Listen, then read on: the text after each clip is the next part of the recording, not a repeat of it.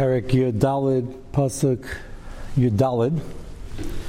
We had just seen the riddle which Shimshon poses to the Chevra here. I use that lashon lightly. And I think there's a chance, not a big chance, that one could figure this out if just walk around the general neighborhood.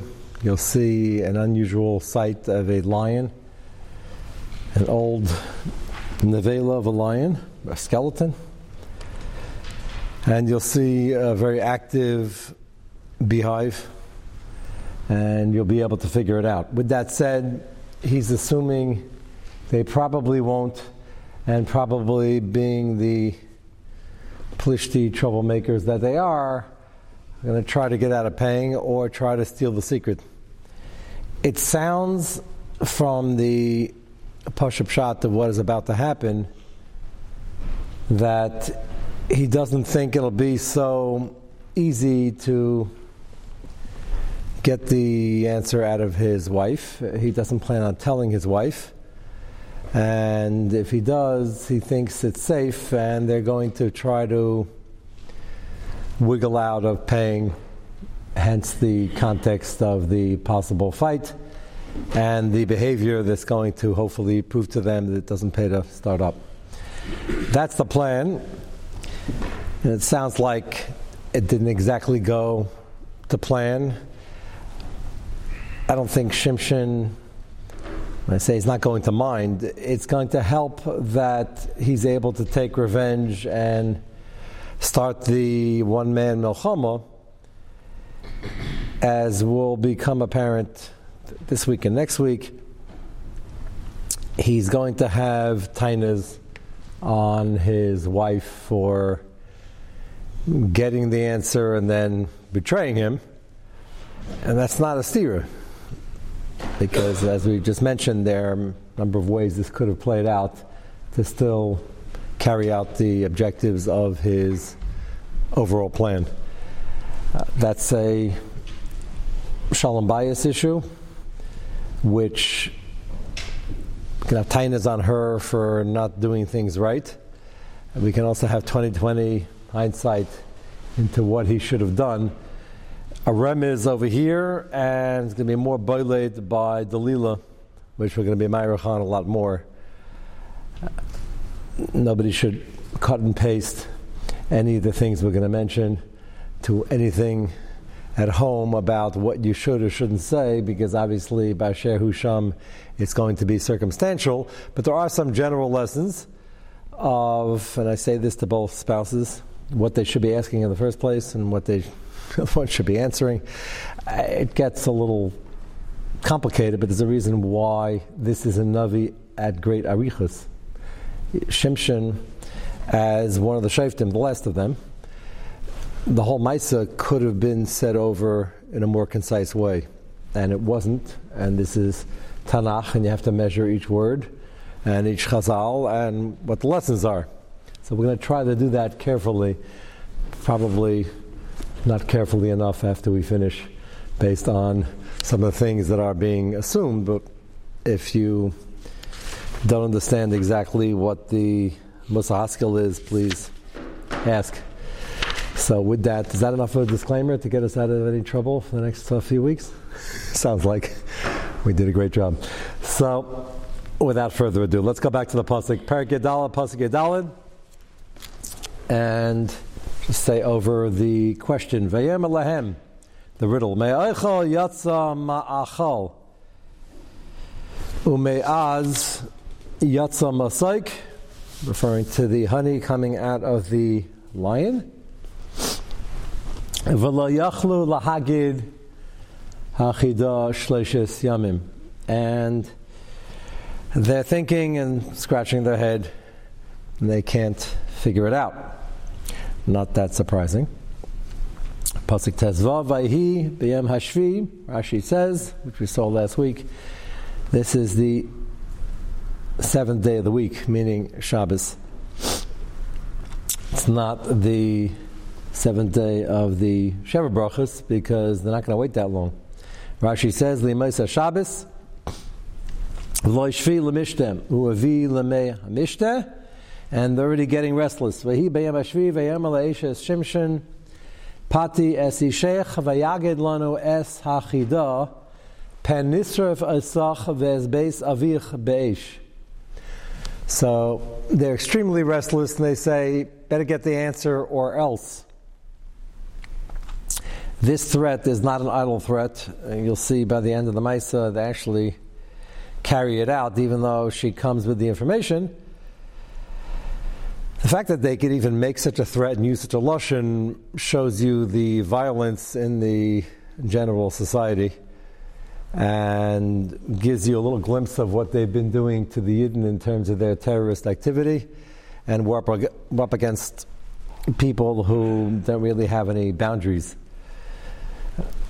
I'm laying the groundwork over here because when Shimshon figures out how to pay, it wasn't a problem of his credit line. The problem is how to pay and do the most damage somewhere else. So they get the impression that there's no rhyme or reason and we better be careful with this person. So when they come to him with the answer, which is, they describe it, ill-gotten gains, and he is angry, he doesn't have to pretend to be angry, and he owes them now 30 suits and 30 bedspreads and whatever it is, and where do you get suits? This is after the big bash, so he missed it. So where's he get 30 suits? These expensive people would buy one in a lifetime maybe. Where do you get 30 suits? So even if he could afford it, which we have no indication, Shefet is supposed to be independent, the Nevi'im were wealthy, but we have no indication he had any money, but it's irrelevant. Money's not the issue. He's looking for an excuse. So he's going to go somewhere else, a completely different city, and how do we say this? We don't have to say it delicately, because the pasuk's not going to say it delicately, but he's going to free up 30 suits. So, is that a way? So, right away you're going to wonder, what do the 30 people over there have to do with the 30 people over here? The answer is this is an important yesod. There's one Plishtin nation. They're all confirmed Reitzchim and terrorists. And we don't always apply collective guilt. But over here, he's fighting a Muhammad against all of them. And the only way they're going to learn to have a havmin of behaving is when they realize this person is not predictable, and that's an understatement, and therefore you better not start up over here because you never know what's going to happen over there. And he's one person. That's the only way to fight this battle. Perfectly legitimate, more than legitimate. This is what he's charged with doing from HaKadosh Baruch Hu. So from our American political liberal minds, we're going to have to get used to that, because otherwise you're all going to be raising your hand and saying, wait a second, what do the 30 people in Gaza have to do with the 30 people over here? The answer is, we're already getting a glimpse. They said, we have a wager going on during Sheva Brachos. If you don't get us the answer, we're going to burn the house down on your head. That's the start of the conversation. So that's what we're dealing with. And what's interesting is, you would think right after he does this, and I'm getting a little ahead of myself, but I want to give you the general context, they'd be roundly condemned by the UN. They'd have an emergency meeting because nothing else is going on in the world, so it's only when the Yidden actually defend themselves. And they're going to roundly condemn this act of violence and this, what do they call it, when we strike back and they feel it's too hard? Well, there's a name for this. Yeah, disproportionate, right. So I say disproportionate, what's the shaykhis of Gaza City to this other place 30 kilometers away? And interestingly enough, that doesn't happen, and they fully understand why he's angry. Even though they don't really fully understand, because it really has nothing to do with the wager and the Sheva Brachos. He's just trying to scare them so they stop terrorizing everybody. But there's no comment on it, because, okay, we understand, 30 for 30, and we did steal the answer and wasn't legit, and he's right. So that's what's most interesting about the response or lack thereof, is that there's no condemnation, because they sort of understand where he's coming from for one reason. He's speaking their language. So this is not to encourage any vigilante activity and striking back. This is just how he has to fight this battle, and the very unusual, more than unusual, it's the only time by the Shaftim where he had to fight a one-man battle. Yes? Still, a society has some sort of police, see a guy in KGB. Why would they say this guy murders 30 people and let's send the KGB on him? Yeah, so that's why I'm prefacing that they sort of think he's right and they understand him.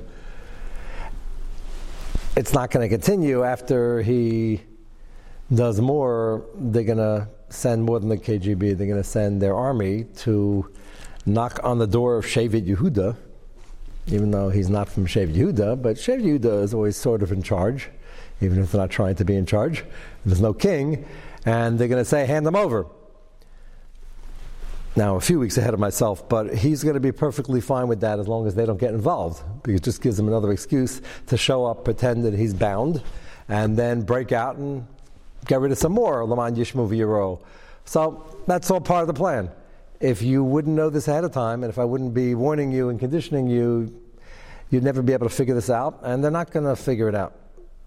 Ad Yom Mosai, they think he's a traitor, a renegade, out of control, erratic strongman who just, you got to figure out how to handle him, which is the plan. So that's highly unusual. Even as we're forewarned and we're trying to learn it inside, it's hard to figure out. But there's a lot to learn from what was done right, which is 99% of it, and what Lafi Majagasa wasn't. So we're going to get to that, but now that we know sort of what's coming, let's see the pasuk. So they couldn't figure it out. They threatened her. She's now going to try to get the answer because she doesn't know the answer herself. Tez Zayin. V'atevk eshes Shimshon olav v'ataymer rak sineisani v'loy ahav tani. This is during Sheva Brachos, mind you. And she starts tining that this is not off to a good start, and you don't really care for me, and you hate me. Hachida chadata levnei ami. You pose the question to my people. That's already a red flag. My people? Well, they were her people. If you're a Geyeris, for Darkei Shalom, we suggest that you keep some cordial relationship, not too cordial. And may Darkei Shalom, this is a shayla for every Ger and Geyeris. What do you do with the parents and the siblings? So you have a friendly good morning, hello, how are you? And if there's a need in terms of keep it of aim, even though they're not really parents anymore, Pidin, so you figure out a way to service them somewhat, but you don't want too warm of a relationship because then they're just going to be floating back and it'll be an sign of ger shachazul l'sira. That's a very delicate balance. This is over the line when you start off saying what's bothering you is hachida chadata livnei ami. She's fully with them, and we'll prove that, unfortunately, very soon. And if I have to choose, these are my people, what are you doing? So that's not, for Geyeris, a recent Geyeris, that's not necessarily the right attitude. That's not going to go in a good direction. V'li lohi gadata, and you didn't tell me, your wife, I didn't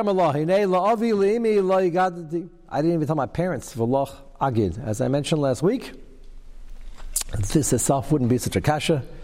Al ken yazavish es aviv ezimoy. Shikataina is supposed to be a closer relationship. That's not really the point. The point is that there's a riddle over here, and there could be undue pressure if you know, and therefore, why would you want to know if it's just going to cause them to lean on you, which is exactly what's going on, and this could get dangerous. So why would you want to have that information? More information is not always better. The Farshim say she's not even up to anything sinister necessarily, although she's probably good and scared they threatened to burn down the house. She probably on some level is insulted. Why don't you tell me? I'm your wife. And there are many good reasons not to tell her. A, she might buckle under the pressure and tell them. which clearly is not plan A. And number two, a secret is a secret, and contrary to popular belief, where people think a secret is something I only tell my shvager, and he tells his shvager, and then we tell two guys in the mikveh, but not three, because three already is apei tlasa, and we leave it at that and hope that it doesn't get around, which doesn't work. So he says, I didn't tell anybody, there's nothing against you, nothing against my parents, and it's a secret. She doesn't accept that. V'atevk alav shivas hayamim, which means the rest of the Sheva brachas didn't go very well, and she's crying and very upset. Asher hayalahem amishta, and they're trying to have yemei mishta, not turning out to be yemei mishta. Vayhi b'yam hashvi, vayaged la, and then on the seventh day, he finally tells her under pressure. Ki hetzi kashu, she was driving him a sugar. This is not a good way to have Sheva brachas. V'tagid hachida livnei amma. And then right away she goes, with little time left on the clock, she immediately transfers the information livnei amma, and it stresses livnei amma. She considers this her people, and if she's taking sides, that's the side she's going to take. So, we're on day 7 of Sheva brachas. So, you didn't pose any riddles during the Shabbos, did you? By context of this? Nothing about any honey or any... This is considered, if it were something totally innocuous, this would be good fun. And nobody here is having fun. So, notice how it was posed to the 30 chaverim, his comrades, who were given over to them to celebrate during the Sheva brachas. And who comes with the answer in Pasuk Yud Ches? V'yamar la anshe ha'ir. You might wonder, where'd they fly in from? Anshe ha'ir.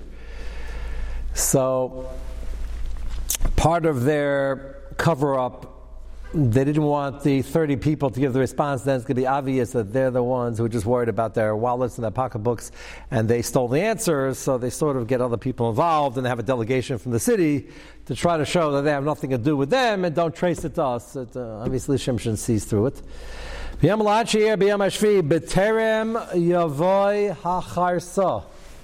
Before the sun sets, which means just in time. And they come with the answer. Ma mosuk midvash ume'az me'ari. They say it so poetically. They said, we have the answer. This was not as difficult as you think it was. What's sweeter than honey? Aspartame. But apparently in those days, the sweetest thing was honey. Me'az me'ari. What's stronger than a lion? And that's basically the answer. First, discussed, did they put the whole thing together or not, but sufficient to claim they don't have to pay. Vayamar lahem lulei charashtem be'eglasi lo mitzasem chidasi. He tells them pretty clearly, you couldn't have figured that out, even though we preface by saying that l'chara there was a way to do it, but he knew they didn't do it the legal way by checking around the countryside looking for clues. They just stole it because they're terrorists and ganavim. Lule charashtem be'eglasi, had you not threatened to torture and psychologically torture my wife, you wouldn't have come up with this answer. Lo mitzasem chidasi, you wouldn't have found the answer to the riddle. And he was angry and would have shown that he was angry anyway, but he's going to have a clear remez min hashamayim that this is the trigger that he's supposed to start carrying out his acts of violence, in this case retribution, not for the riddle. It wasn't about the money, it wasn't about the riddle, it was to scare them. Vatitzlach alav ruach Hashem. That shows that the plan is going well, and this is an ace. Every time so far, he needed to know that Hashem was giving him the go-ahead, so to speak. Kaviyachol says beferish v'titzach alav ruach Hashem. It's the first time it actually comes into the fruition of the plan. The first time he had it, he felt this pa'amon, this thing within him that he had such a kayach. Here he's using it. Titzlach alav ruach Hashem v'yered Ashkelon, different city. V'yach mehem shleishim ish. He kills 30 people. The Gemara's maskana is that a Nazir Shimshon is not muzher in Tumas Meis. Gemara has a Havamina that maybe you could say he almost killed them and they were geisesin, then he took the clothing and he didn't kill them. Lamaisa, a Nazir Shimshon is not muzher on Tumas Meis, as opposed to a regular Nazir who certainly is.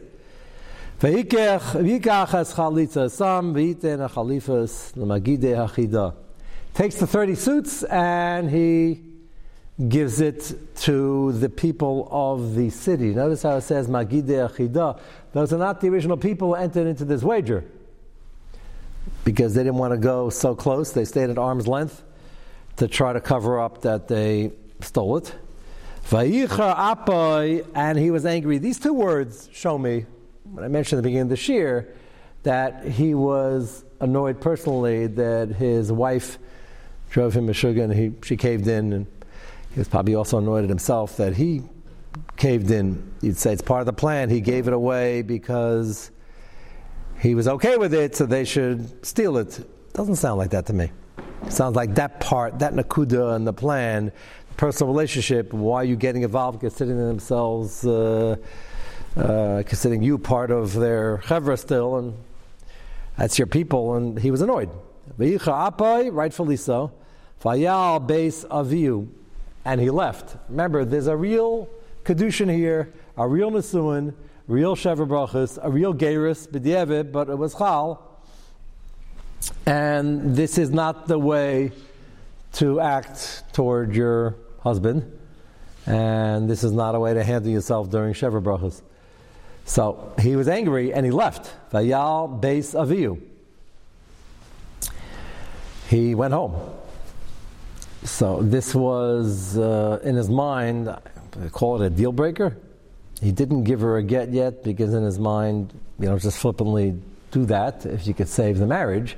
And he plans on coming back, but he has to have things cool off, and he's going to go back later on in the year, as you'll see. But right now, she did something which is not that forgivable very quickly. He pays the debt, and all the plishtim in the various cities are now talking about what happened. And as I mentioned, they're not going to condemn him yet because they sort of understand that they were wrong and he's right.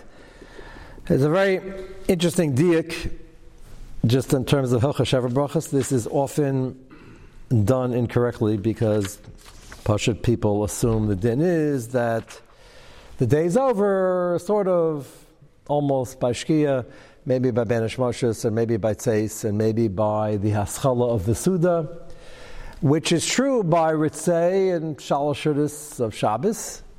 You could start before Shkia, or somewhere around there, and continue eating and say Ritzei a long time later. So you go Basar Haschala Sasuda. That's true by Ritzei, even though over there it's a machlekes as well. The minig is lahakol. That's not true by Shever Brachos, and there's no chiv to say Shever Brachos. Ritzei is just an insertion in benching. It's not a shayla of a bracha levatala. The stakes are a lot lower. Here, it's after Shkia, after Ben Moshes, after Tzeis, often, if you would do this, and the Suda's over, and it's no longer day 7, and you're benching, that's fine, you got a bench. You ate, halta zavata v'rachta, and now you want to say Shever Brachos. Well, it's no longer during Shever Brachos. And the din is that you don't make Shever Brachos. So let's go back a step. The din is there's no chiyuv to say Shever Brachos b'chlal. To put yourself in a matzav to have a Suda and have the circumstances with the Panim Chadashis to say all Shever Brachos. There's no chiyuv in the first place. The mini became in America that we do.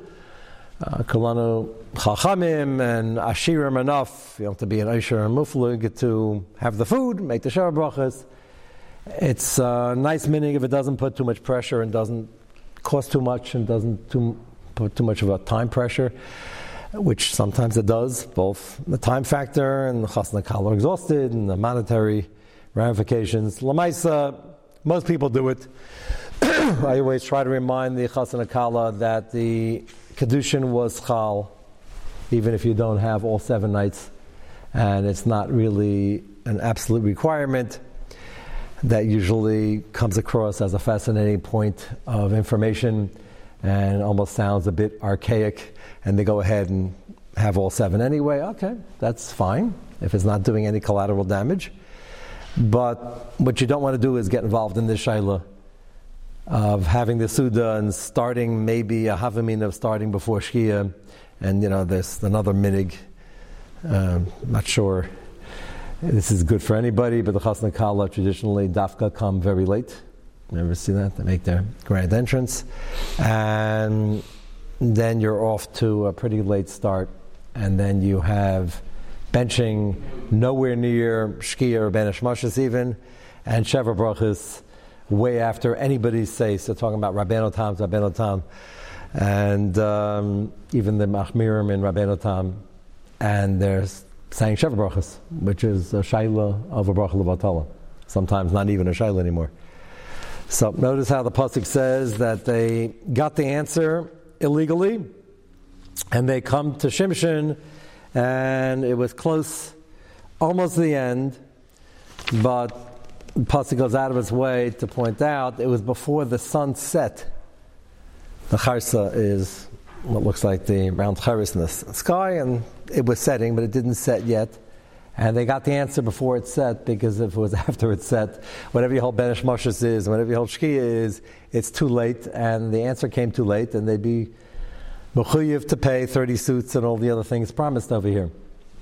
And the fact that this is Plishtim, who are not really into their Zmanim too much, but they understood Sheva Brachas is over when the day's over, and you can't come afterwards, and we better get the answer in. And they did. Allah L'maisa, on the 7th day, you should be washing, having the Suda, and benching and saying Sheva Brachas before Shkia. If it runs a few minutes in, okay, so the Shaila, you have a Safek, a Svek, but to be benching well into Ben Hashmashas after Tzeis, and then taking the risk of saying Sheva Brachas. What was that? Yeah, even if these Plishtim were but that's the thing, even if they claim to be Haimish, they're pretty insidious in their intentions of burning down the house on her head and coming with the answer, but they were makbet to come on time. That's what's interesting over here. So this is just an important idea. There's no reason to get into this shaila over here, because there's no chiyuv to say Sheva Brachas in the first place. And certainly to risk a bracha l'vatala and then to be machabed somebody, you send around the place, you machabed people with the bracha l'vatala. That's a real kibbud. We'd like to be a machabed Jew with the possible is deraisa, zichen is the rabbanon of Sheva Brachas. That's not exactly a kibbud. So I would hope most people know this by now. What? It must have been friends with the Nituri Carter. Why? You mean they were mixing in it? It's often, but it's often even after the Rabbeinu Tam, this halacha l'maisa, this comes up a lot. When you plan it, even with all your limit chusim, which you're suggesting, I would not get into this shaila. So I think I assume they didn't even plan this for the 7th day, because it's still kind of early in the season. You don't even have till 8:30, 9 o'clock, right? Yeah, and they didn't go into, and that is the din. That's not a chumrah. That's not even a machlekes. Depending on how litvish you are, how haimish you are, that will give you maybe a little bit of wiggle room after shkia, but it's not going to help in terms of getting to a serious shaila, which is not necessary. There's no chiyuv to have the Sheva Brachas in the first place. So, just interesting at the pasuk. What was that? When do you count it from? Is it Eisel? So that's already a shaila. We have a kula for Tachanun. We actually go me'es le'es. For Sheva Brachas, if the chuppah was before Shkia, that's already day 1. So that's important. It comes up every time somebody gets married. The shaila comes up. Even if it's the summer with the latest man of 8:30, most people, if it's a regular weekday, are calling a Sheva Brachas, the Havamina 7:30, 7, and they're not benching by 8:30, even 8:45 with sex fakers, even 9:30 if you're holding like Rabbeinu Tam, and the more Heimish the operation is, the later they're going to start the Suda anyway, just by social norms. So it's not going to work quite often, and to get involved in a Bracha L'Vatala is really not necessary, counterproductive, and certainly not a kibbud. So that's a side lesson just from the lashon of the pasuk over here. B'terem yavo hacharsa. Did he also get his job done before the sun went down? Did Shimshon get his job done before the sun? Of going to get. It didn't say when payment was due. It just said when the answer to the riddle was due. Payment could be just net 30, like any other payment. So he probably did it very quickly because he's a Zaris, and how long does it take to go to Ashkelon and get 30 suits? And he had no problem even if the stores were closed at that point, because that's not how he's going to get them, because that's not the point. So now you understand why I prefaced at the beginning of this year. Nowadays people will be saying, well, that's innocent people over there, and what is the shaykhus, and that's a disproportionate response, and how can you do that? And the answer is, again, you got to be careful when you apply collective guilt. The point over here was to wake up all the plishtim in the various cities in this general, very small area called Eretz Yisrael, and say you can't keep terrorizing the countryside and burning down fields and stealing and wounding and killing people, Rahman al-Islam. And he didn't yet, and he's not planning to make it a Jewish war. That's the whole point. But there's a fellow they can't quite figure out. He's a Yid, he's not a Yid, he's a traitor, he's not a traitor. He's going to take off 20 years in the middle of a current and be the Dayan, and be a real Dayan and a real Shafet. And they're still not going to quite figure out whose side is he on. Is this a personal vendetta? And that is the plan. He's going to execute that very well. Unfortunately, maybe pashtus is that other Jews had married Palestinian. No, it doesn't sound, as you mentioned yesterday by Shal Shudis, the fascinating aspect, we mentioned this, I alluded to this in the morning also, because we were talking about the Avodah Zarah aspect. Galus Mitzrayim, they felt to Memte Shari Tuma. That's a lot of Shari Tuma, just short of Nun. And if you were to pin it on something, you have two choices. You have Gilei Raya, Shvichas Dam, Avodah Zarah. Shvichas Dam is not in the mix because they certainly weren't involved in that. So you have two choices, Gilei Rayas and Avodah Zarah. Avodah Zarah, we know they went to on whatever level was affecting them. And Gilei Rayas, we know they were not. There was no intermarriage. 210 years, a few million people. One case, and that wasn't even intermarriage. That was sort of Einus / Pshia, somewhere in between Shlomo's Bas Divri, Vizehu, and that was it, and no intermarriage. And we have the pasuk commenting on various forms of slipping into Avodah Zarah and getting too close to the neighbors and chukasayim issues and things like that. We don't find intermarriage. And we don't find it here as well, because the Gerus was Chal, and even this, his own parents were still wondering, why is this necessary with whatever plan you have? So we don't have any indication this was done, and when we get to Delilah, there's going to be a big Shaila discussion whether she was a Yid Miyasaid, she was a Gerus, the Gerus happened now, but we don't have any indication that this was widespread of people floating to the Plishtim because they didn't want any part. The Plishtim were violent people who couldn't be trusted. And that was the exception. That was not done yet. Nobody moved to Chutzlars. They were the only people who left. Nobody. We can't imagine how dangerous and toxic it was, and they had no appetite. As you see from this first case, they had a riddle, they're going to lose some money. How expensive are 30 suits? Especially there are 30 people paying for it, are supposed to be paying for it. And they come to her and they threaten to kill her in a very violent way, like burn down the house on her head. That's who we're dealing with.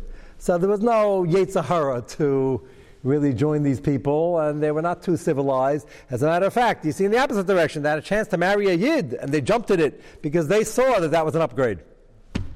So I don't think that was the problem in the background. Lamaisa, he's angry and he leaves now. We're going to go to the Mesilas Yesharim for a few minutes. After just reading about the behavior of the Plishtim, you sort of need some Mesilas Yesharim, even though we're talking about Plishtim. So, disproportionate, I can see why you don't think it's disproportionate. She said Ami, then they don't even answer the riddle. Right. But people involved. So the fact they got other people involved, and they don't condemn him, by the way. They sort of deep down say, yeah, we understand you. Yeah.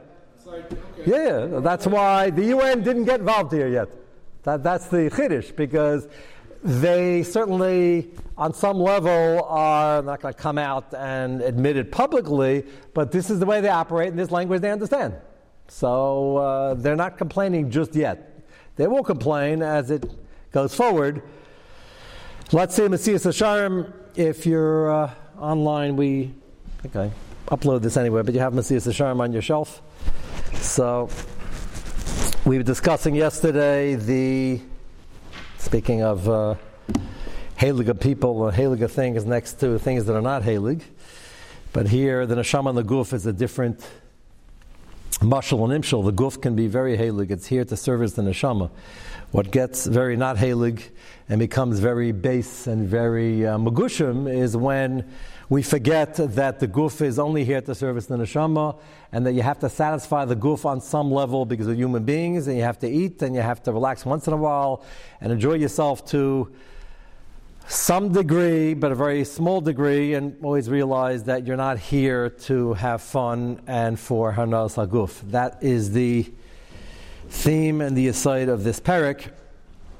And on page 14, where we were yesterday, he started off that any bar seichel will understand that we're not here for hanos gashmius, and life is short, and with the greatest hana in the world, nobody has consistent hana, because that's the way HaKadosh Baruch Hu built the bria, and there's always nisyanis and trials and tribulations and nisyanis of the guf before you even get to the nisyanis of the neshama.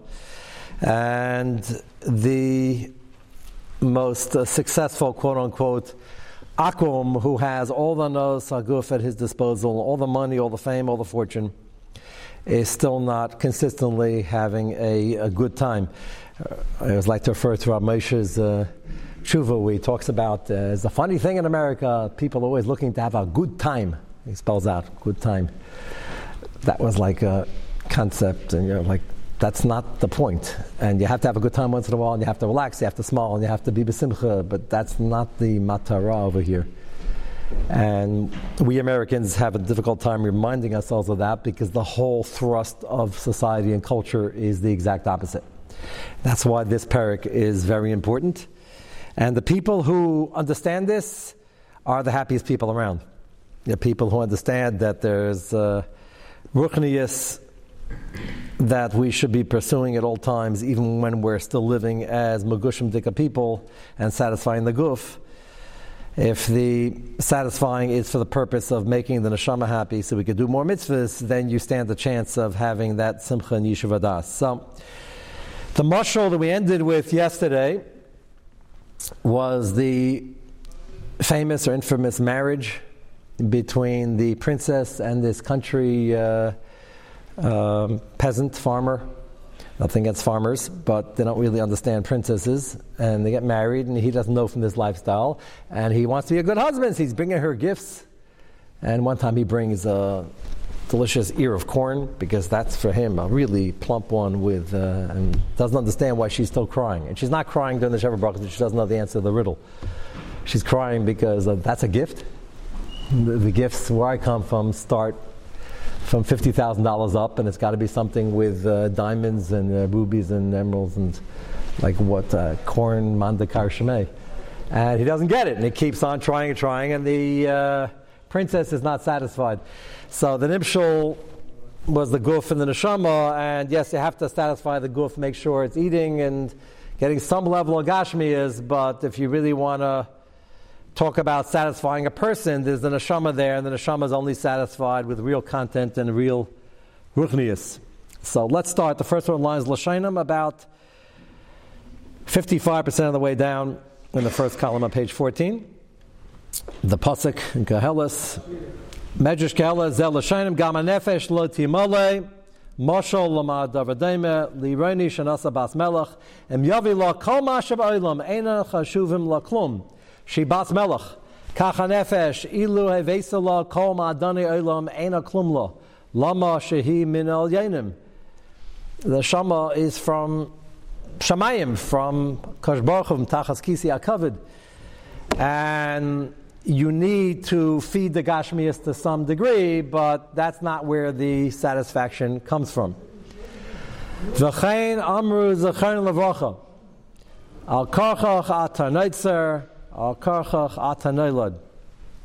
The neshama is here almost against its will, because the neshama knows going to a megushim-dik atmosphere that can only spell trouble. The answer is, it can spell trouble. It's a life full of nisyanis, but you can get tremendous sipuk if you pass many of them. We try for most of them. You try for all of them. Probably not going to work.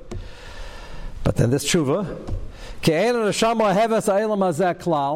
neshama is not really fully comfortable here, and my job is not to get it comfortable. It's not going to work anyway. Im came vaday lahayabari habarius barabriya latachlish shu neged chuka v'nimas mimena. Shem is not going to create a scenario where you're putting object A in the Shama into object B, and object A is going to come kicking and screaming, so to speak, not happy, not adjusted, and never will fully adjust unless there's a purpose, a higher purpose. And the answer is the neshama never fully adjusts, and it's only a very short duration, up to 120, 150, whatever the number is. And that's the plan, to use the guf. The guf will be fully compensated. It's called Tchias HaMesim, and it's an ikr by us. That's why we say it pretty soon in Shemona Esrei. So the guf will be rewarded, and it's a kli for the accomplishments of the neshama, but the focus is the neshama. Tachlis is obviously to build an olam haba. Al kain nitna ba neshama zayis ki lo roy lavod uba yuchal adam lakabel haschar b'mkameh b'zmanoi. Shlo yedavar nimis el neshmasa olam hazeh. It's really a stira to the neshama, which is kula ruchni. El adrab nev nechme mena v'zeh pashut. The neshama understands that it's here for a purpose, so they'll put up with Eilam Hazeh, and they'll even harness Eilam Hazeh for everything it's here for. And Eilam Hazeh is gavaldik, and the Eilam is built with tremendous chachma for the tainug that the guf needs. All that's true, but it's not here for tainug. It's here to use that to have a healthy guf and a healthy mind to service a healthy neshama.